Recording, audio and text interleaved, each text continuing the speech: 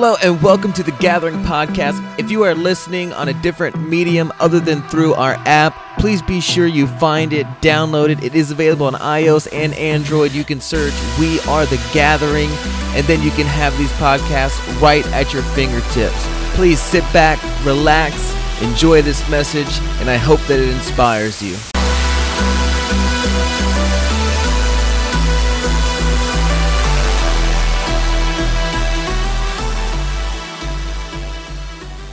I'm giving you guys a quick recap on the last meeting of the Rising, where we talked about operating in the wild part 2, but more particularly the road to vision. The meeting before, we talked about the dash debacle and how the dash of your life is surrounded by dates, but in that middle section, in that dash, comes your life, all of your life moments. And the idea that if you don't have an unshakable and overriding belief that God's will for you will yield the greatest influence and fulfill your innermost passions, then the dash of your life may be hijacked by selfish pursuit or hindered by obstacles. And so we talked about how obstacles can be conquered by our mindsets. And selfish pursuit, however, is conquered by favoring God's vision and purpose in your life. At the end of part 1 of operating in the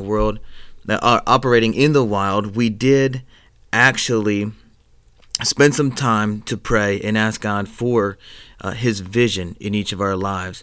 And then this past week, when we met, we did our first real small group style meeting. And if you guys didn't make it out, let me encourage you. There's nothing better than hanging out in a community of other awesome people, sharing thoughts, sharing ideas, sharing stories. It was very free form. Once we got going, everybody really drove it together. And we just talked about ideas as they came up and discussed different things on vision. People told stories that were very, very inspirational and brought out some really great points. So I encourage you, don't miss the next one. You never know what somebody else has been through and can share that can help you. And you also don't know what things you might be reminded of that you've gone through in your life that could inspire and encourage somebody else there. So there's my plug for the next Rising, the Gathering's official small group. It is co-ed, so don't miss it. But moving on, the road to vision. We had a lot of great conversation on this topic, but where we started from was in Proverbs chapter 29, verse 18. The Bible mentions the word vision all throughout, but in most cases, in most circumstances, it talks about having a vision, of the Lord giving someone a vision. And this is the one place where it actually talks about vision as a noun in general, and the purpose of it, and how it can be used as a tool, and how the lack of vision can actually really be harmful. So let's read this here. I'm looking in the NASB, and we are in the book of Proverbs. And the book of Proverbs, if you're unfamiliar, is written by a man named Solomon, who became the King Solomon. And the reason why he wrote Proverbs, which are a lot of very wise quips by him, is because, in long story short, God gave him one wish, and he wished to have all wisdom, to be wise, because he thought if he had that, then he could figure everything else out. So this is King Solomon giving us the wisest words that any man that ever lived can give. And he says this, Proverbs chapter 29, verse 18, where there is no vision, the people are unrestrained, but happy is he who keeps the law. Now, I love studying words in the Bible, going back to the Hebrew text and unpacking it. If we look at that word unrestrained in the first half, where there is no vision, the people are unrestrained. You actually find a couple other words in the definition that you can substitute here to help us build a bigger picture of the importance that King Solomon was building for us. Other words that we can use here is perish, refuse, or go back. Without vision, people perish. Without vision, people refuse, or without vision, people go back. So let's talk about the road to vision. We used this analogy or this picture all throughout the meeting to help talk about it and to help wrap our heads around the idea of vision.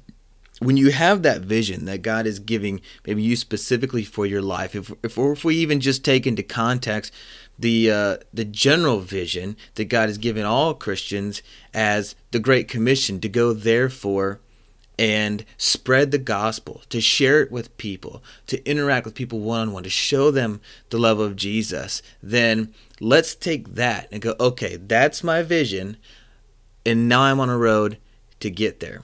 However, as you drive down the road, any interstate that you see, there's detours, there's turnoffs, there's sometimes unexpected hazards that come across in the road, and then there's flashing lights in the night that say $5 big box, and you just gotta get fourth meal, and you can't help it, but the craving is there, the timing is there, and you can just make it happen. So, how do we stay on this road to vision? Well, for me, it seems also a lot like how it was going on long trips with my mother. I'm the kind of person that when I drive on a long distance trip, if you're riding with me, you get one water bottle. You're only allowed to drink half of it in small sips. We only stop for gas. And while the gas is pumping, you have that time to run in, use the restroom, facilities, whatever you need to do, and make it back. Because once the gas is done pumping, the nozzle is back in, the lid's screwed on, and that fuel door is shut, I'm leaving. That's how I like to travel. Whatever Google, MapQuest, whatever says that the time that it will take me to get from point A to point B, I'm determined to beat it by at least 30 minutes. That's how I like to travel. But riding with my mother when I was young, she would take not just the long way around, but then she would find the scenic route on top of that, and then proceed to stop at anything that comes along the way. Currently live in Virginia. Virginia's a great state. And apparently around this area, we're very well known by the peanuts that we grow. Who knew? We're like the peanut capital of the world or something. It's awesome. I like peanuts. That's cool. But when you find yourself on the scenic route and then the even more scenic route, interestingly enough, you end up around a bunch of peanut farms, and just about every other field or so, there's a shack or something with a big sign that says boiled peanuts. And every time we passed one of those, my mom had to stop and get another bag of boiled peanuts. I don't even like boiled peanuts. Like, what's the point? Peanuts are good because they're crunchy. When you boil them, they're no longer crunchy, and there wasn't even a reason to boil them because they were already ready to eat. To me, it's kind of like refried beans. What's the point? Why refry them? I feel like we're wasting time. Let's just eat. Is anybody with me? Anybody there? Tough crowd? Just me? Okay, moving on. The point is, life is a road. Jesus even gives us the vision of that road being narrow. And yet we have so many things. We have career. We have family goals that we have. We have hobbies. We have other things, sports, whatever you got going on. That could be a potential exit or a detour. And then again, the things that happen in life that could come up as obstacles. And when those things come up, in order for us to get back on the road or to stay on the road, it's very important that we maintain that vision, that we keep it going, that we can get cruise control on and kind of relax and enjoy the ride a little bit. See, without that vision, then who says where you're supposed to go and when you're supposed to get there? You just kind of make it up as you go. You could end up doing circles and never end up really making any progress, but you waste a lot of time. You put a lot of wear and tear on the vehicle. You spend a lot of money doing a lot of things and never make any real progress.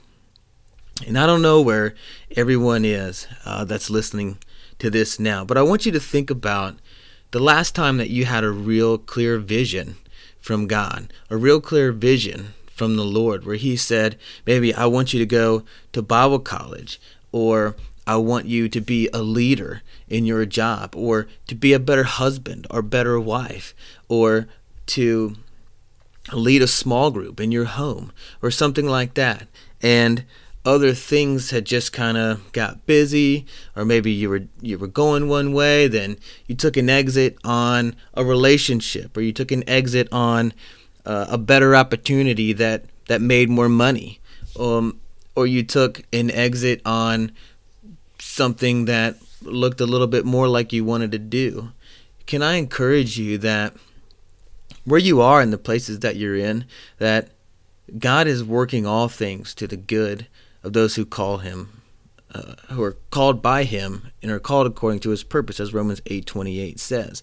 And so he knows where you are, and he has this thing mapped out, this thing planned out, and you don't have to take the exit that you think might get you there faster. Just trust his direction. Stay on the route that he has you. And so where you are, if you're now thinking about that vision, that last vision that God gave you, and maybe you hit a hazard of financial difficulty and you blew a tire or something like that, whether you actually did or metaphorically did, you got slowed down a little bit. Well, let's get that spare tire on there and let's keep moving. See, if our own decisions can take us off the road, grace is the ability for us to get right back on track without delay. I don't care. God does not care if you went 1 mile down the exit or 10 or 100,000 miles down the exit. The good news is you don't have to make up all that distance coming back.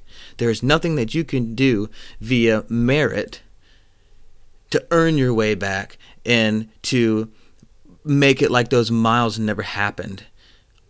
Just grab a hold of grace and get back on the road. That's the beautiful thing of living a life with Jesus. So wherever you are, whatever's happened, whatever trust you failed to place in the Lord, whatever hazard hit you, can I encourage you, like we talked about in the Dash debacle, take joy in that, because success comes when you allow personal growth to happen, and those greatest problems hold the greatest potential to success, and they can actually launch you further on the road to vision. So instead of a hazard taking you out, it actually accelerates you. It makes you stop and think for a second. Wait, am I still on this thing right? Do I have all my bearings right? Am I going correct?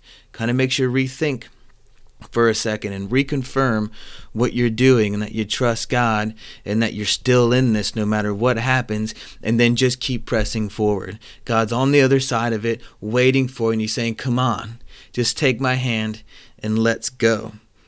Where there's no vision, the people perish, but happy is he who keeps the law.